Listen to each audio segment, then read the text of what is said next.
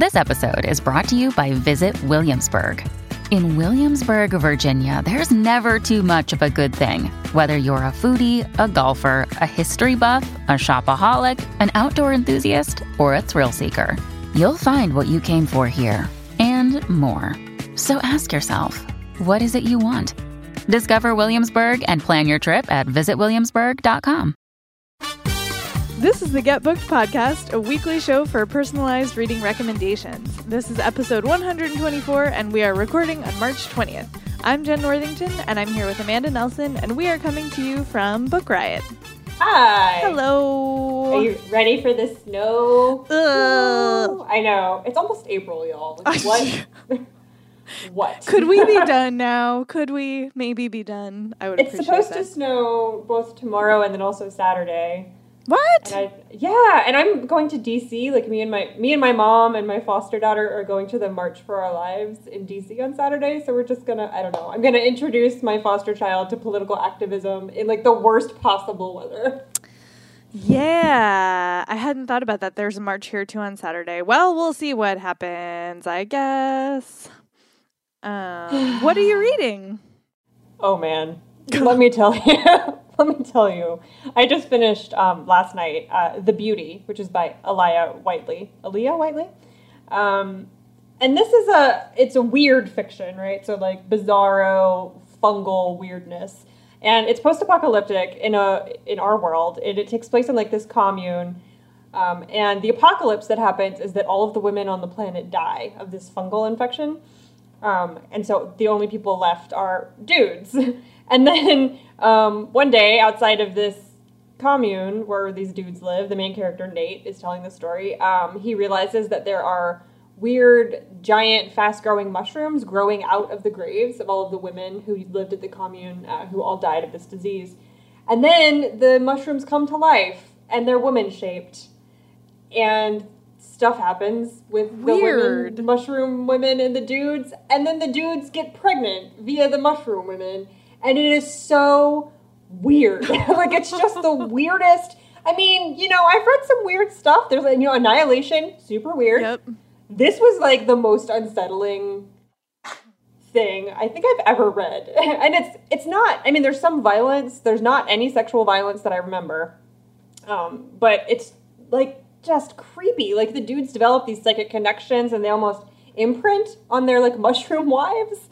And some of the guys are not into it, and they split into factions, and it's just, oh god, it's so weird. It's just so weird. But it's super smart. Like, she's doing this really smart gender swapping thing. Like, the mushroom women who come to life don't speak. Like, they have no mouths, so there's no talking. And they're physically stronger than the men, so they take over all the physical labor, and they're very physically threatening. And like it's kind of like The Power, that book that just came out that won the whatever it was, Bailey was no, it just won something, I don't remember. In that, like, the female characters in the book suddenly have all the physical strength, and like what would happen, but in a commune, and also they're not humans, they're fungus. It's just weird. It's just anyway. What do you talk about? Last night I finished Blood of a Thousand Stars by Rhoda Belleza, which is the sequel to Empress of a Thousand Skies, which longtime listeners will remember I was really jazzed up about. I feel like I need to go back and reread the first one because this one is very twisty-turny, and I kept being like, wait, what? Like, am I supposed to remember this plot point? Which is an experience I do sometimes have with sequels, especially if I read the first book before it even pubbed, if I read it in Galley. But I'm still super excited and it's a 2-book series, so it's done now. And I'm still trying to figure out how I feel about the ending. Like, it was good. I just have complicated feelings about who did what to who. But I was super jazzed that the sequel finally was out, and I didn't hear anything about it. So I like definitely want to make sure that y'all know that the sequel is out. So yeah, if you also loved Empress of a Thousand Skies, you definitely should pick it up, and then we could talk about it. It's Blood of a Thousand Stars by Rhoda Belleza. All right, let's see. How does this show work? You might be asking yourself. Let me tell you. We are a recommendation show, which means that people send us questions about what they should read next, what their book club should read next, what they should give to a friend or a relative, based on whatever it is that they know or that you know about your own reading tastes, and we will try to find you some books. If you can submit questions in two different ways. You can drop them into the form that's at the bottom of the show notes on the site, or you can email us. It's getbooked@bookriot.com. And if you have a time-sensitive question, please make sure you note the date that you would like an answer by, either in the subject line of an email or the very first line of the form. We will do our best to get to it. If we're not going to get to it before then on air, or if it's a question that we've answered a couple times before, we might email you, so keep an eye out for that. I'm going to read our first question, and then Amanda's going to do our first sponsor, and away we will go.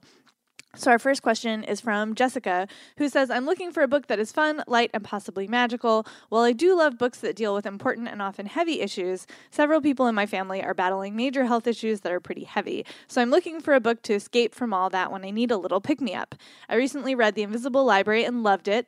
Where'd You Go, Bernadette, Ready Player One, The Night Circus, and Harry Potter are some of my favorites. I want something I can spend some time with, so please no short stories or graphic novels. I can't wait to hear what you recommend. Okay, before we get to our answers, I'm going to tell you about our first sponsor, which I'm super excited about, actually. It's The Curse of the Boyfriend Sweater, Essays on Crafting by Alana Akun, which comes out today as we're filming, so by the time you hear this, you can get it. And this is a memoir about life truths learned through crafting. So Alana has some anxiety, and she has learned to knit, and this is sort of how she keeps her anxiety at bay. And she talks a lot about, like, if you knit or crochet at all, then you'll know, like, second sock syndrome is a thing when you're, like, making a pair of socks and you finish one and you're like, I'm done. Like, I just can't. I can't make another one. Like, this is just, I'm super good. I'm super done now. And I haven't heard anything about this book until I read the talking points for this, and I'm, like, so excited about it. This is a debut, and it takes you on a journey of everything that Alana learned out of knitting and crafting, which her grandmother taught her to do. It's funny. She is a crafter who has written for Apartment Therapy and for Brooklyn Magazine, and BuzzFeed actually named it one of the 33 most exciting new books of the year. So, if you are crafting, this is obviously going to be, if you're a crafter, this is obviously going to be up your alley. So, it's a book where you know that, you can't control anything else, but you can control the sticks and the string and the fabric that's right in front of you. So, I'm excited about this. I think I'm going to go get it today. So, that's The Curse of the Boyfriend Sweater by Alana Akun. That is a good title. I like Right? that title. Yes, good. Yes. Well done. Well done, Flatiron. I see you. Okay, so I'm just going to keep going. Light, fun, magical books to help you escape from family stuff that's happening. I picked The Air Affair by Jasper Fjord, which is the first book in the Thursday Next series, of which there are 7, 8? I think the 8th one comes out this year, maybe, or next year. So there's a lot. So you can really get it. You will not have short story graphic novel problems with this. You can get into this series and be in it for a long time. So Thursday is a detective, and man, this is such like a complicated universe to describe.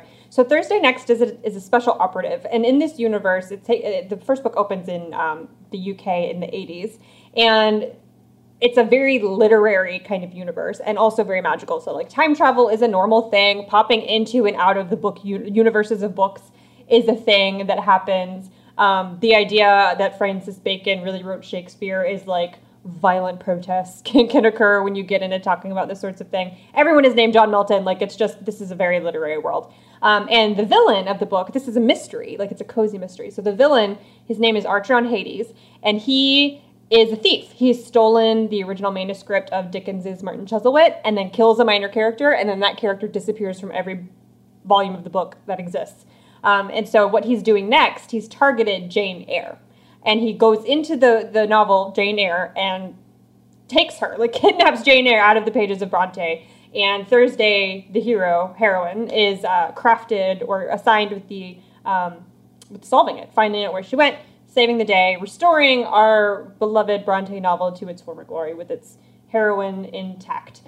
So you're like just following her. She like goes into the book, like into into Thornfield and like meets Rochester and Miss Fairfax and all this kind of stuff. And then every book after that is some kind of take on that. So like another literary caper that's just like super fun and magical and a little bit supernatural, and they're really funny. So I think this would be a good fit. So that's The Air Affair by Jasper Fforde. I decided to recommend A Discovery of Witches by Deborah Harkness, which in my head is practical magic plus vampires plus Outlander. Dang. Bingo! Hey! So it's about a woman named Diana Bishop who is a graduate student studying in Oxford. And she is from a witchy family. That's the practical magic bit. But she wants nothing to do with magic. She's like, no, I'm going to be normal. God damn it. And like, I am just going to do my scholar thing and I'm going to study ancient manuscripts. And like, I don't need to be involved with all that magic nonsense. But then in the course of her researches, she accidentally discovers a magical text in the Bodleian Library. And she's like, oh, shoot. Like, I have called up this text. It's clearly important. It's weird. And now everybody is like trying to get at me because I was the one who accessed it. And apparently they can't access it. And why can I get to it? And then she starts dating a vampire because that's what you do. And then there's time travel and all kinds of other stuff. But it's a big, like, sweeping kind of story, and it's the first in a series. And there are, I believe, if I'm remembering correctly, that all 3 books are currently out. Plus, yes, I'm correct. Plus, there's a new, like, installment in the sort of vampire world coming. So there's a bunch here if you like it. And I found it that very kind of immersive, like get you out of your own head, kind of hijinky fun fantasy. Like it's like realistic enough that you feel like, oh yeah, like I know about Oxford a little bit and like I know what it's like to have family troubles, but then it's all magic and time travel and, you know, vampire boyfriends. So I feel like that might be what you are looking for. So that is A Discovery of Witches by Deborah Harkness. I just picked that one up at $1 for $1 at a library book sale, and I'm like really excited. Yeah, it's just fun. Like it's just fun. Yeah. All right. Question 2 is from Sarah, who says, the orchestra I perform with is going on tour to Peru, Argentina, and Uruguay next month, and I'd love to read a novel or 2 set in the countries where we'll be. I'm also writing my dissertation, so lighter, fun reads would be appreciated. Nothing supernatural, please. Okay, well, I hope that you consider murder fun and light, because I went with a murder mystery. It's called Death Going Down by Maria Angelica Bosco, and it's translated by Lucy Greaves. But Bosco was very much considered like the Argentinian Agatha Christie, so it's that kind of murder mystery. It's not like gory or, you know, Gone Girly kind of, you're going to hate everyone, and by the end you're going to want to throw it. Like, it's not light, because obviously it's a murder, but it's not heavy either. It's just... It's Christie-ish. Cozy. It's cozy. So this takes place in the 50s, right after World War II, in Buenos Aires. And in the very early hours of the morning, a guy comes home drunk to his apartment complex, opens the elevator, and finds a young, beautiful girl dead in the elevator. And the police come. No one can tell if it's a murder or a suicide, and so that's the investigation. And it sets off down trying to figure out if it was one or the other. Everyone who lives in the apartment complex is a suspect, and everyone who lives in the apartment complex is also a big fat liar. And since it's World War II, or right immediately post-World War II and in Argentina, some of them are immigrants from Europe who are hiding very dark pasts, which I'm sure, like, if you know anything about history in Argentina and World War II, you might get a little bit of you might be picking up what I'm putting down here. And so the detective has to figure out who in the apartment complex is guilty, if it is a murder, or who drove the girl to suicide if she did commit suicide. So it is very, like, kind of closed room in that way. I mean, the characters are free to come and go. It isn't like they're actually stuck in the apartment complex. But you are going, like, apartment to apartment to apartment and learning things, more and more things about everybody who lives there and, like, all of the secrets they keep. So it's a great whodunit. The setting is, if you are an Agatha Christie fan, will feel familiar to you in that, like, all of these kind of aspirationally wealthy people are stuck in one building and have done something terrible kind of a way. So that's Death Going Down by Maria Angelica Bosco. I had to phone a friend for this one because all of the books that I've read or could find from the library that take place in Peru, Argentina, and Uruguay were really depressing and dark. Yeah. And like, there's nothing wrong with that, but that's not what you asked for. So I emailed my friend Chad, who I used to work with at the bookstore, who has read more Latin American fiction than anybody else I know. And he sent back a recommendation for The Hare by Cesar Aira, which he says is about a 19th century English naturalist named Clark, who is roaming the plains of Argentina looking for an elusive flying rabbit known as the Legibrarian hare, which may or may not exist. So I know you said nothing supernatural. This is more like whimsy, I want to say. So hopefully that's okay. And he has like meetings with prankster natives and conversations with a teenager in love and a very like grumpy guide, and he's having zero luck. And then, you know, like all kinds of other hijinks ensue. A chief disappears, a tribal war breaks out, and then there's this whole adventure. And so he says it's fun and whimsical for its plot and philosophical musings alike. So hopefully like a quirky, whimsy-filled thing will work for you. And I don't know. It's a book I've actually been meaning to read since Chad was recommending it at the bookstore like years ago. So it's on my TBR. It sounds like it might be a good fit for you. Hopefully you will not mind the whimsy. So that's The Hare by Cesar Aira. All right, question 3 is from Mikala, who is looking for a good trilogy to read. I'm participating in a Litzy reading challenge, and one of the categories is to read a trilogy. It can be YA or not, preferably not. I really liked the Grisha trilogy. I tried the first in the Blood of Eden series and didn't care for it. I've read all the popular YA ones like Hunger Games, Divergent, etc. My favorite genres are fantasy, mystery, and historical fiction. Amanda, you talk. Okay, I went with the Shades of Magic trilogy by V.E. Schwab, which is fantasy, and I think if you like the Grisha trilogy, then you will like this. It's got that kind of same like magic kind of universe, and I feel like that's really where the similarities end. They just feel similar to me, which is not real because feelings aren't fact. But I liked both, so there you go. So this takes place in parallel Londons. So there's red, gray, white, and black London. Well, black London you're not allowed to enter. It's very scary. And they exist, they're parallel dimensions, I guess, and so they exist against each other. And in each one, magic exists in some form or does not because of how the magic in this universe functions. So there are two main characters. The first one is Kel, and he was raised in Red London, and he serves as an ambassador for the royal family. He's been adopted by the royal family because he is the only person in this universe, or the only person in Red London, one of only a few people in the entirety of this universe who can travel between the different Londons because he is a very particular kind of magician. So he is the ambassador to the other Londons from the court of the city where he exists. So he goes back and forth. He's also kind of a bit of a troublemaker and a smuggler because magic exists in a very fertile, like functional way in Red London. A lot of people have access to it. It's really woven into the way that the world works. But in Grey London, which is what we would consider ours, basically, there is no magic. In White London, magic exists, but it's very hard to come by so much that the world has devolved into like a really violent and terrible, frightening place. So he smuggles stuff back and forth between the various Londons to people who are willing to pay for it, especially to Grey London, where magic doesn't really exist, and people are kind of starved for a little bit of it if they believe in it. He smuggles something that gets him into a lot of trouble. And while he does that, he runs into Delilah Bard, who is way more interesting than him. She's a great character. She's a thief in Grey London who robs him and accidentally steals like one of the most dangerous artifacts that could exist in this universe. So he has to go find her and get it back. And then they team up together to kind of save the world from a very deadly enemy, as is right and proper in a fantasy adventure. So they go back and forth between the various Londons. Delilah is introduced to the concept that like magic exists. And then the trilogy continues. I can't really, like in the nature of trilogies, I can't talk about the rest of the books without really spoiling the ending of the first one. But it is there's pirates, there's swashbuckling, there's really interesting magical universe.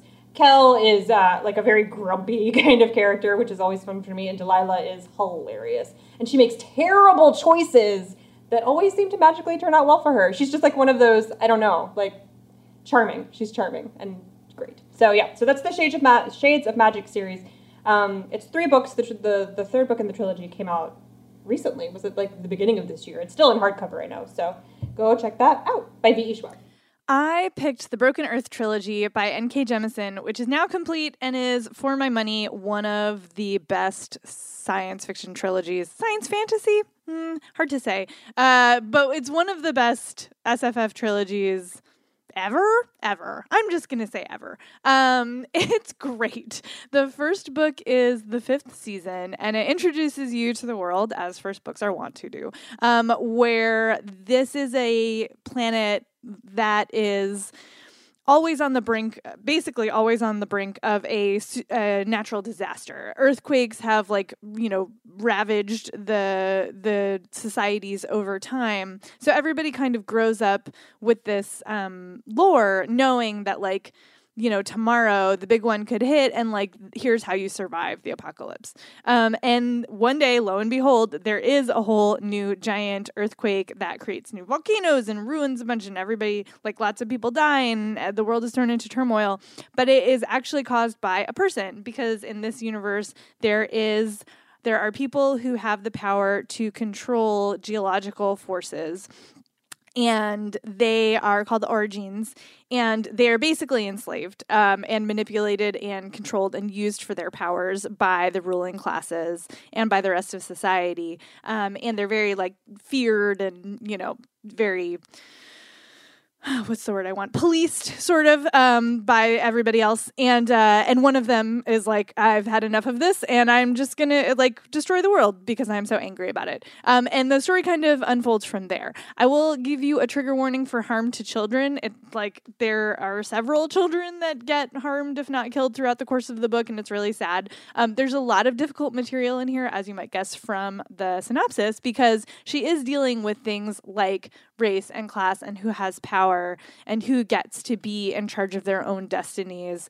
But the characters are so good. You just get pulled right in. And there's such a range of characters as well. You get a whole bunch of different perspectives on this aspect. And then in terms of the writing, the first book in particular has this very interesting 3-part structure. Some of the writing is in second person, some of it is in third person close, and the story kind of spirals around itself and unwinds over the courses of the books. And you discover all of these layers as you go, and it just gets better and better. In terms of trilogies that really just work beautifully all the way through and that actually do stay as good, if not get a little bit better as they go on, because it's hard to manage a trilogy that way. This one absolutely does. It's one of my favorite third books that I've ever read. It's just really, really great. So that is the Broken Earth trilogy by N.K. Jemisin. Okay, question 4 is from Emily, who says, I'm participating in the Read Harder Challenge, and I'm a bit anxious just thinking about the true crime book. Could you recommend a non-violent true crime book for anxious wimps like me? Maybe a heist or something. Okay. I picked The Orchid Thief by Susan Orlean, which Goodreads does not classify as true crime, but it is. There are several crimes that happen here. There's a lot of crime. It is. I agree. Thank you. So if you've seen Adaptation, which is the movie very loosely based on this book, they are not the same. So don't let any experience you had with that movie color whether or not you pick up this book. It started as a piece that Orlean was writing, I think for the New Yorker, about one particular man named John LaRoche who lives in Florida and is a rare ghost orchid collector. And so she was writing this piece about him and his journey through the Florida swamps, basically, to find this particular flower that he was looking for, along with the Seminole Native Americans who helped him, and what this completely obsessive subculture of flower collectors is like. But the book really expands upon that idea, and the crime portion is that both John and lots of other side characters, lots of other people in the book are thieves. They steal flowers from each other and are trying to clone them. So there's a lot of trespassing and minor property theft. And also, but the reason why I think this would really qualify for true crime is the crimes committed against real estate crime. There's so much land scamming happening in Florida based upon the locations of these really rare flowers, including some that are on reservations. And so, like, Native American reservation rights is this whole thing that the book explores. And like I keep calling them characters because they're characters, and like John LaRoche is a character, right? Like, the guy is deeply strange and entertaining and like kooky. Like spends all day in the swamp. I mean, it's just funny, but like accidentally. Anyway, so there's a lot of crime happening in this book, but none of it is. Well, I don't want to say high stakes, because like Native American rights is certainly high stakes, but there's not murdering happening. There is flower stealing happening. So that's The Orchid Thief, A True Story of Beauty and Obsession by Susan Orlean. I picked Midnight in the Garden of Good and Evil by John Berendt because I totally feel you on this one. I can't read very violent or very like tense true crime. It just creeps me right out. But this book is so well, I mean, it's been years since I read it, but I had such an amazing reading experience with this book, and it's such an interesting story. It also has been made into a movie. It has been a minute since I read or saw, so I don't remember exactly how well they match up, but you should definitely read the book. And it is about a murder. It's about a murder trial. So you're not, like, the person who shot the other person has been caught and is now on trial. And the question is it murder or self-defense? So it takes place in Savannah in the 80s, and a very sort of upstanding citizen has shot and killed a very like a young sort of man about town, like hapless person. And everybody's trying to figure out like what actually happened. And John Berendt, who's a reporter, went down to cover the trial and also sort of talk to people in Savannah about what was going on. So you have the actual trial, and then you have all of these characters. I'm going to use the word too, because they are like characters in the original sense of the word, like very interesting people that Berendt interviews and is spending time with in the course of covering this. So like there's like society ladies, and there's an amazing drag queen, and there's an antique dealer, and like a con artist, and there's a debutante ball for a black society, and there is in fact a voodoo priestess, and it's just a really sort of full, or, well, I wouldn't know because I've never been to Savannah, but it feels very sort of like he sought out a bunch of different kinds of people and got as many different perspectives as he could in the course of being in Savannah to cover this trial. And you also get his impressions of the city and the people. So it's like a little bit memoir-y, which is nice. And then there is the trial element. And if I remember rightly, it leaves it a little open-ended. You're kind of left to make up your own mind about what has happened here. But it's just a really immersive, great piece of nonfiction, and it totally counts. It's definitely true crime. So yeah, that would be my recommendation for you. That is Midnight in the Garden of Good and Evil by John Berendt. And it is now time for our second sponsor, which is She Caused a Riot by Hannah Jewell, which is an empowering, no-holds-barred look into the epic adventures and dangerous exploits of 100 inspiring women who were too brave, too brilliant, too unconventional, too poor, not ladylike enough, not white enough to be recognized by their contemporaries, from 3rd century Syrian Queen Zenobia to 20th century Nigerian women's rights activist Funmilayo Ransome Kuti. These are women who gave no Fs and can help inspire a new movement of women to do the same. It's, as you might guess from the synopsis, it's a very diverse set of women, different countries, cultures, and time periods, and it is receiving great praise. The hosts of Being a Boss podcast said it should be mandatory reading for every woman who aspires to rock the boat and make necessary change. So this is one you can add to your feminist library. I kind of love that there's all of these like rad women A to Z, and what's the princess one? Now I've forgotten, but anyway, like Rejected Princesses or something like that. Yeah. Like I love that there's all these books coming out which are sort of diving back into history and contemporary times and finding the women who did stand up and did persevere, but we don't hear about them because systemic patriarchy. And I'm really excited for another addition to that, and that's what this is. So that's She Caused a Riot by Hannah Jewell. Thank you for sponsoring the show. Okay, question 5 is from Madeline, who says, my best friend's birthday is in 3 weeks, and I'm stumped. I've exhausted my knowledge of big, gothic, isolated house psychological thrillers, which are her favorite. I've given her Rebecca, The Haunting of Hill House, The Silent Companions, The Women in Black, Essex Serpent, and most of Wilkie Collins. Creepy and or serious is great, but odd or quirky is okay. Her favorite movie is Clue, so an Edward Gorey vibe is great, too. What you got, Amanda? First of all, A+ Wilkie Collins. Yes, Wilkie Collins is amazing. Okay, so I picked White is for Witching by Helen Oyeyemi, which is just like such a classic gothic, creepy, big house, haunted thing. Like, I'm just putting words together here. All the keywords that you're looking for. Book. So it's about a teenage girl named Miranda who has a twin, Elliot. And she lives with her twin brother and her dad after her mother has died. And she has come back home after a stay in a mental hospital for an eating disorder she has called pica, where she eats non-organic things. Chalk. She eats chalk. But it is a real condition, and it can manifest in any number of ways. People eat dirt, any kind of not food item. And so she has come home from that, and her father has taken the twins to a family house that he owns on the cliffs of Dover, and they're going to turn it into a bed and breakfast. So Miranda and Elliot and her dad move in, and the house is not well. Like, it's not nice. It makes a lot of strange sounds. Visitors get very confused about what rooms lead to which.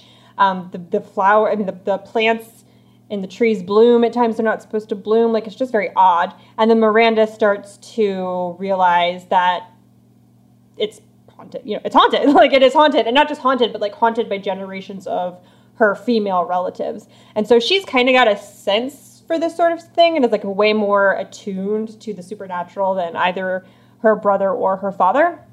And so it's it's kind of slow moving. I wouldn't say that it's a book with like a lot of plot in the way that like The Haunting of Hill House is kind of, you're like rushing to find out what happens to the people who are in the house and like whether the house is alive or not or whatever. And this is a bit more like slow and introspective, and it's one of those, it reminds me a little bit of the Charlotte Perkins Gilman short story, The Yellow Wallpaper, where you're like, is this girl bananas? Or like, is there a real like terrible thing happening due to the other people who like live in her house who are doing things to her? Or is she slowly losing her mind? Or is it some combination? I don't know. So it combines that kind of slow burn claustrophobic craziness with that big house on the cliffs of Dover thing that we all love about this kind of subgenre. So that's White is for Witching by Helen Oyeyemi.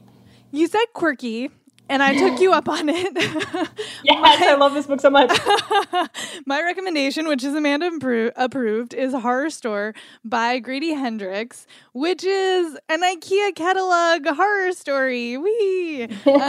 Basically, the premise is that there's this furniture superstore called Orsk, and at the store in Ohio, every morning the employees arrive and there's like wreckage, there's like things shattered and like wardrobes are smashed and bookshelves are broken, and their sales are down because obviously nobody wants to come to the store that's like got all the broken stuff, and the security cameras aren't registering anything, and the store managers are freaking out. So 3 employees volunteer to work overnight, like dusk till dawn.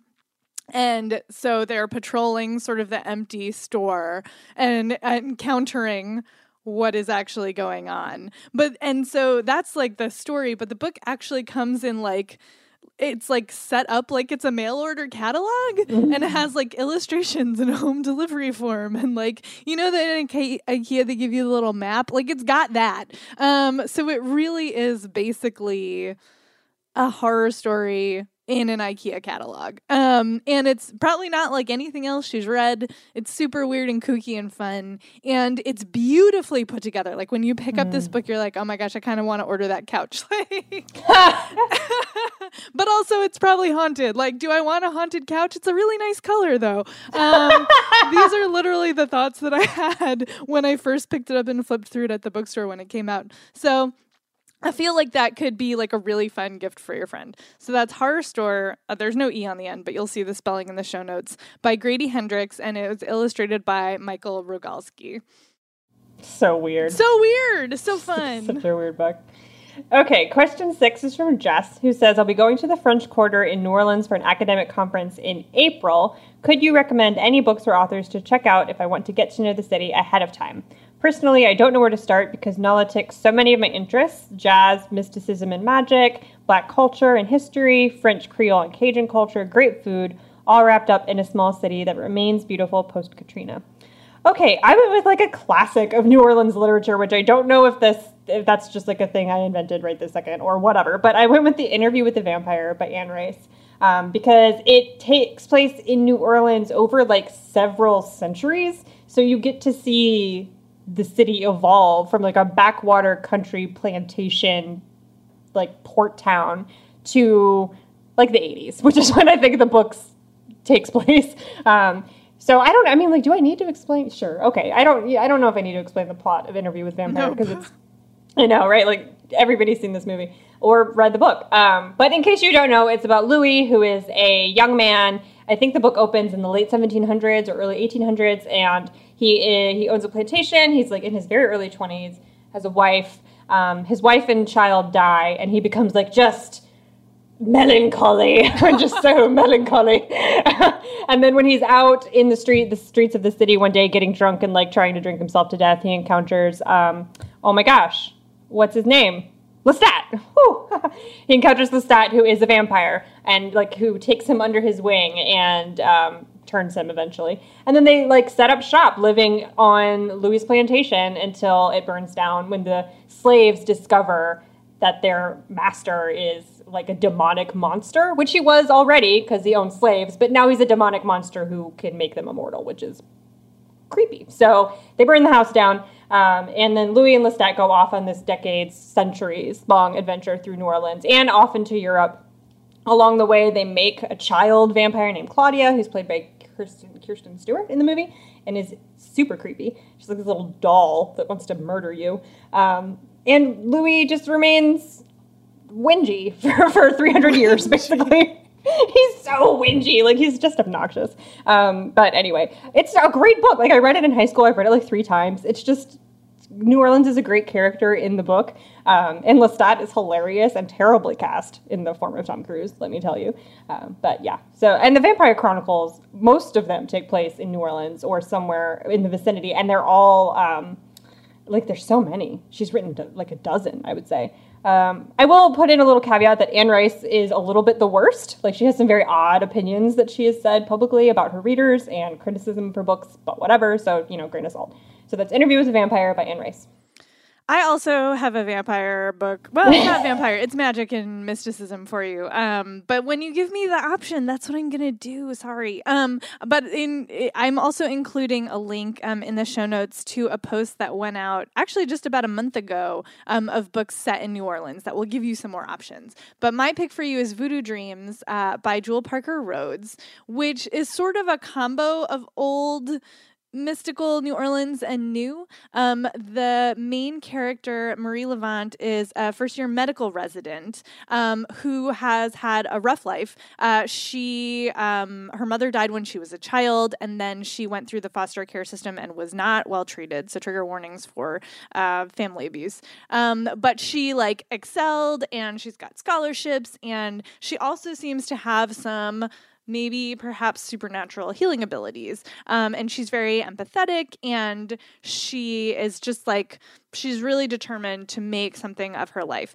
So she ends up relocating to New Orleans because she's being drawn there by dreams. And the book sort of switches back and forth between her perspective in the present day and then memories and dreams and some flashbacks. And she has a connection that as you discover over the course of the novel, to Marie Laveau, who was known as the Voodoo Queen. So there's some New Orleans history in here. There's a really like powerful portrayal of voodoo and how it evolved. And then you get this like beautiful story of this young woman sort of trying to like come into her own and understand her family past and make something of her present life. So it's got a lot going for it. I really like found it so atmospheric and so compelling. It just like pulled me right in. And I think that there is, I'm double checking this. Yeah, there's a couple other books by Jewel Parker Rhodes in the series or like related to this book. So there will be more for you if you like it. And so, yeah, that is Voodoo Dreams by Jewel Parker Rhodes. All right, let's see. The next book, or question rather, is from Joanna Lau, who says, my brother-in-law is going on a month-long rafting trip down the Grand Canyon, and I want to get him a book to bring. He's a fan of Cormac McCarthy, Edward Abbey, Western/Mountain Man stories, and the classics. I think he would also enjoy interesting nonfiction. I would love to get him the perfect book to accompany in this adventure. What you got, Amanda? Okay, I picked Red by Terry Tempest Williams, which was written in 2001. And the subtitle is Passion and Patience in the Desert. So this is kind of a homage to and plea for the preservation of the Red Rock Wilderness, which is canyon country in southern Utah. Terry Tempest Williams is probably best known to book riot listeners or readers anyway as the writer of When Women Were Birds, which is like a memoir of her mother. But for the rest of her career, she has been a writer of conservation literature about America's national parks, specifically the western wildernesses. She's also an activist for preserving the American West in its wild state. So I picked this because, Utah is not necessarily specifically about the Grand Canyon. I mean, it isn't, but she is talking about Canyon country and about that sort of red desert wilderness that your brother will be traveling through. So I think as he's reading it, it would be nice to be reading somebody else's meditations on the land and why they're worth preserving. Also, this book was written a couple of years ago, but it's very timely.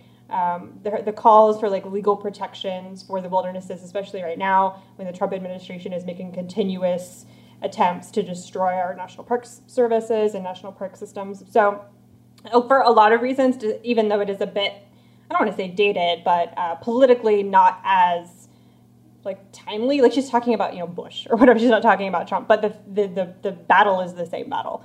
And her meditations on walking through the desert and like tortoises and things like that, which don't have anything to do with her political calls to action, are just beautiful. And I think a thing that would be really lovely to read when you're in the Grand Canyon. So that's Red by Terry Tempest Williams. I picked Half an Inch of Water by Percival Everett for a few reasons. The first is that it's kind of a small book. It's like less than 200 pages, so light and easy to carry, which is good when you are camping and have limited space in your boat. And then it's also a short story collection, so if you wanted to read one at night, or have something that is easy to pick up and put down because you don't have necessarily a ton of downtime, this also works for that. And of course, it's just great. If you are it sounds like, but it doesn't sound like, you are looking for that sort of classic Western story perspective, and Everett just has it nailed in this collection. It is all about sort of the people and the atmosphere of the West. And some of the stories have just like a slight little bit of a fabulist touch. So, for example, there's one story about an old woman who is riding her horse and gets caught in a mountain snowstorm and sees her beloved but long dead dog. There's another one about a young Native American girl who wanders off into the desert, and the search party finds her sort of in the middle of a giant circle of rattlesnakes, but she's totally fine. And then there's another one about a vet, and there's another one about small town crime gone wrong. And there's just it's just so well paced and put together. And Everett is a really great writer. He's very good at words, and he's so good at capturing the cadences of the dialogue and then the actual settings that people are moving through. I lived in the Mountain West for a while, and reading this, I definitely felt like I was back there. And I just love it. And also, Everett is African American, so this is a perspective that you don't get very often, Western writers. Western in terms of like, you know, the American West. You don't have a ton of African-American writers in that space. And he's a great example of one that everybody should read if you like Western fiction. Like, this is a must read. So that's Half an Inch of Water by Percival Everett. And that is our show. Huzzah! Thank you so much for listening. Please do leave us a rating and a review on Apple Podcasts. It helps other people to find the show, and we love to see feedback. Thank you so much to today's sponsors for making the show happen. You can find me on social on Tumblr. It's jenirl.tumblr.com. And Amanda? I'm mostly on Instagram, and it's I'm Amanda Nelson. And we'll talk to you next time.